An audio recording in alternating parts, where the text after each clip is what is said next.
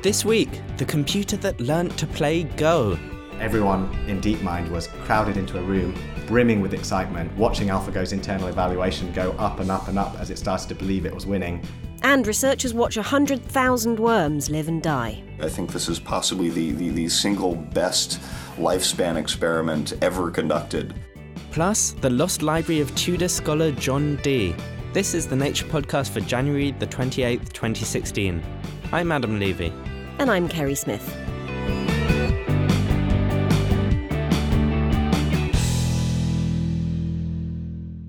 Fun and games with artificial intelligence. First this week, a computer has learned to play the ancient game of Go. Lizzie Gibney reports. Computers beat humans at lots of things. Crunching numbers, remembering long lists, tasks that require a lot of processing power or memory, but not a lot of creativity. In looking for bigger challenges, developers of artificial intelligence have often turned to games. Games need long-term planning, predictive power, and cunning, in addition to all the processing power that computers have in spades. Chess was perhaps the most famous one to fall. Chess grandmaster Garry Kasparov lost to Deep Blue way back in 1997. David Silver from Google-owned company DeepMind explains. Most board games were actually relatively straightforward for AIs to actually defeat humans because they could basically use brute force search. Brute force search.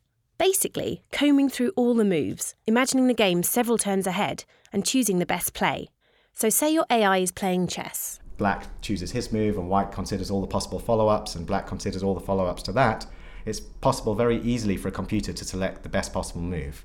But there's one game that's never succumbed to brute force, the ancient game of Go.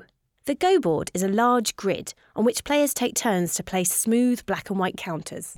Here's David's colleague and co-founder of DeepMind, Demis Hassabis. There are sort of 10 to the 170 board configurations, more than there are atoms in the universe. People always say, if you ask a good Go player, professional player, why did you play this move?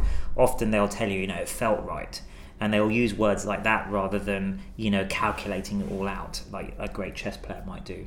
Undaunted by the centuries of history and nuance, DeepMind have been developing an AI that can hold its own on a Go board.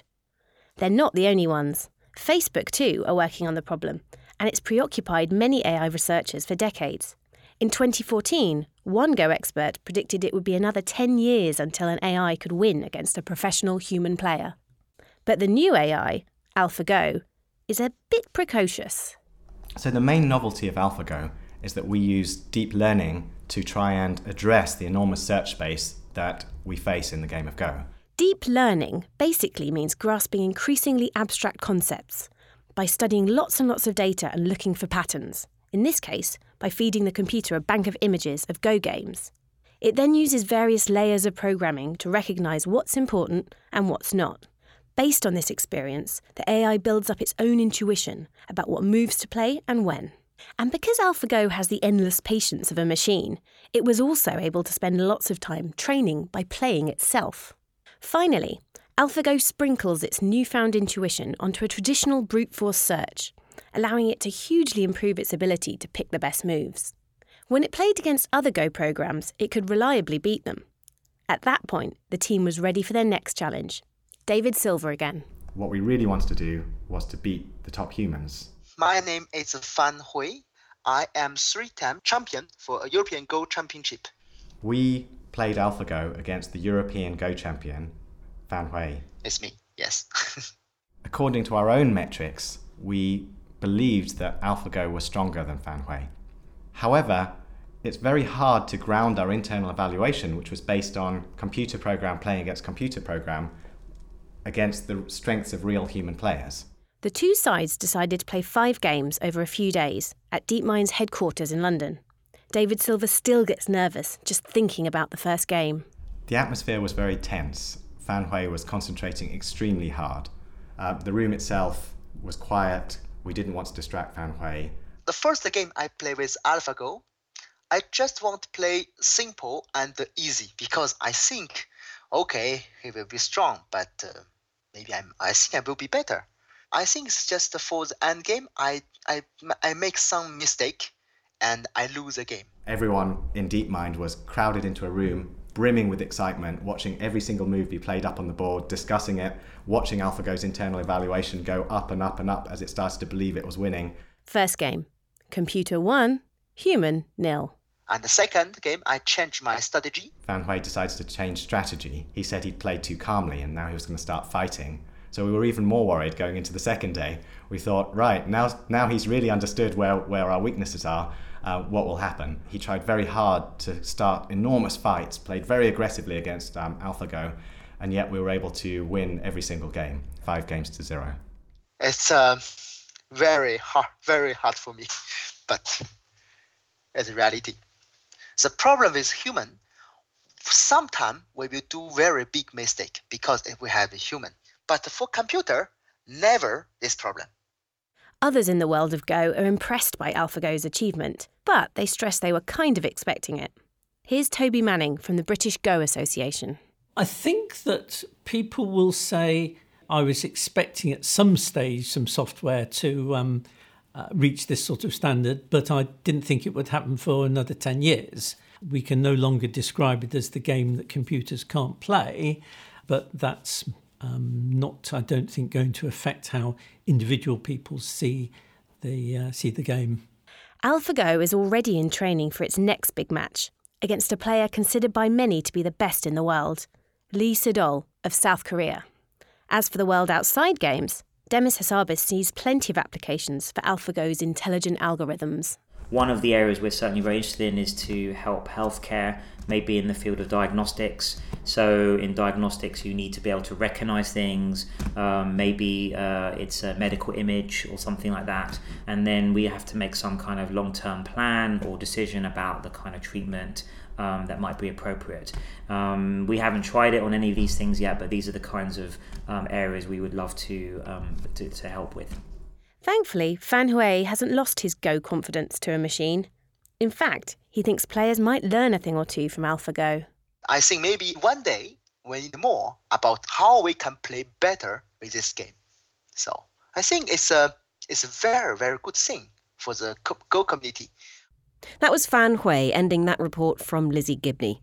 You also heard from David Silver and Demis Hassabis of Google company DeepMind and Toby Manning of the British Go Association.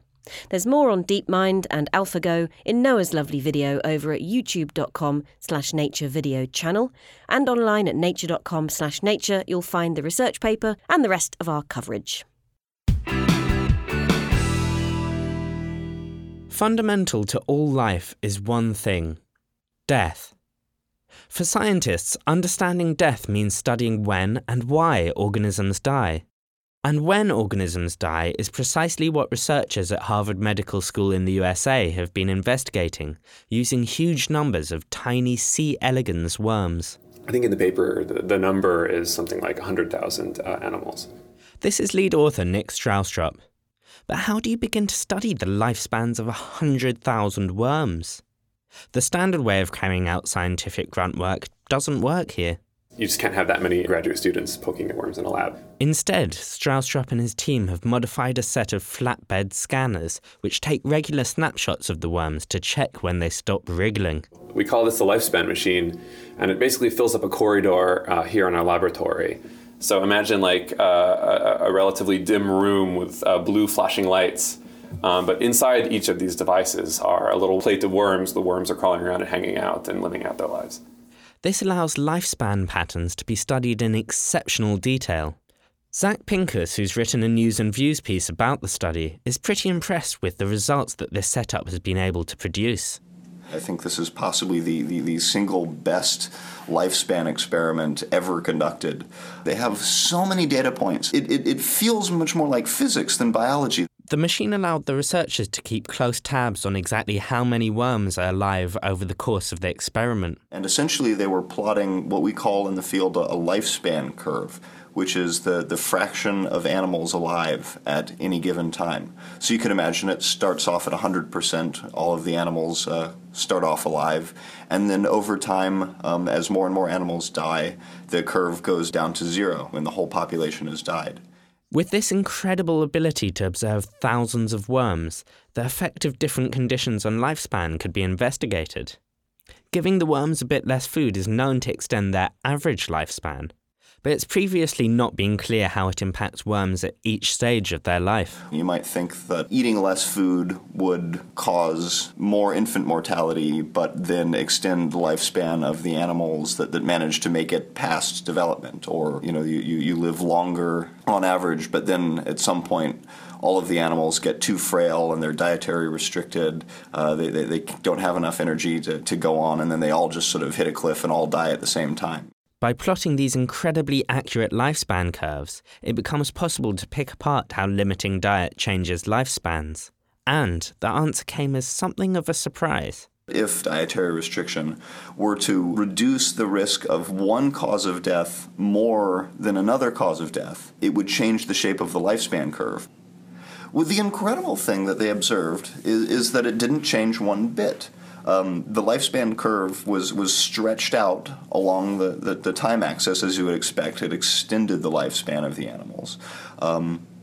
But the shape didn't change at all. And that sounds like a simple thing. Well, of course, they're living longer, so they're aging more slowly, so it must be that the sort of ticking of time has slowed down. But that simple observation has very profound implications, that this dietary restriction is precisely changing the risk of all causes of death in exact concert. This seems bizarre. How could changing the diet of the worms be changing their risk from all causes of death by exactly the same amount? Perhaps there's just something peculiar about this dietary restriction. But the researchers also looked at how other lifespan-altering conditions affected the worms. Changing the temperature of the environment, exposing the worms to a toxin, and even changing their genes. Almost all of these interventions had the same very peculiar property of completely rescaling every single cause of death in concert, such that the overall shape of the lifespan curve is completely unaffected. I find that fascinating. You would definitely expect that interventions this diverse, some of them might have more effect on infant mortality, and some of them might have more effect on late life mortality, and that's absolutely not the case. But why isn't this the case? Why are infant mortality and late life mortality affected by just the same amount whenever lifespan is changed by the worm's conditions? One possibility, Zach explains, is that these changes to the worms don't directly affect their risk of particular causes of death. Instead, they change the worm's overall vulnerability to all causes of death by changing how resilient the worms are. It's a concept that has been in use in, for example, human clinical practice for a long time, a concept like frailty or resilience. There are simply some people are more frail. I think we all know, a robust person in our lives who never seems to get sick versus a frail person who's always injuring themselves in numerous different ways and always seems to be more sickly. But it's not clear if these results will translate to our ideas of our own frailty. Back to researcher Nick Strausstrup for his final thoughts. I think that the reality is that these worms are living 18 days and humans are living ideally, 80, 90, 100 years. And so the questions are, to what extent are these principles going to scale up to much, much longer timescales? But I think this temporal scaling is going to be a good sort of baseline model on which the additional biological complexities of mammals is going to be overlaid. That was Nick Strausstrup, whose lifespan paper is available now at nature.com/nature. Before him, you heard from Zach Pincus, who works at the Washington University School of Medicine in Missouri. His news and views is available online at the same address. Stay tuned for the tale of the stolen library. But before that, it's time for the research highlights with Noah Baker.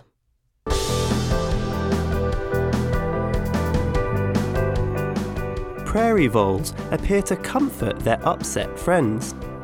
Researchers separated, then reunited pairs of voles.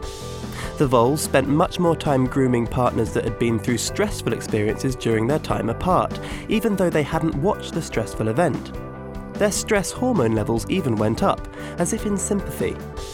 Blocking oxytocin, the love hormone, stopped the voles from consoling their cage mates. Check out the full paper in Science.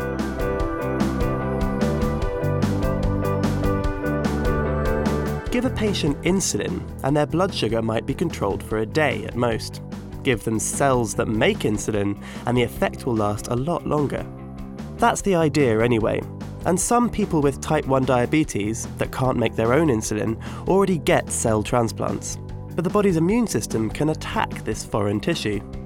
Now, scientists have developed a way to shield implanted cells from attack by encasing them in a thin, porous biomaterial. These implants seem to do the job when tested in diabetic mice. Find out more in Nature Medicine.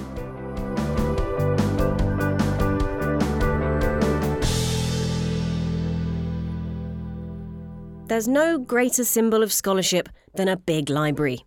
And in the 1500s, nobody had a bigger library than John Dee.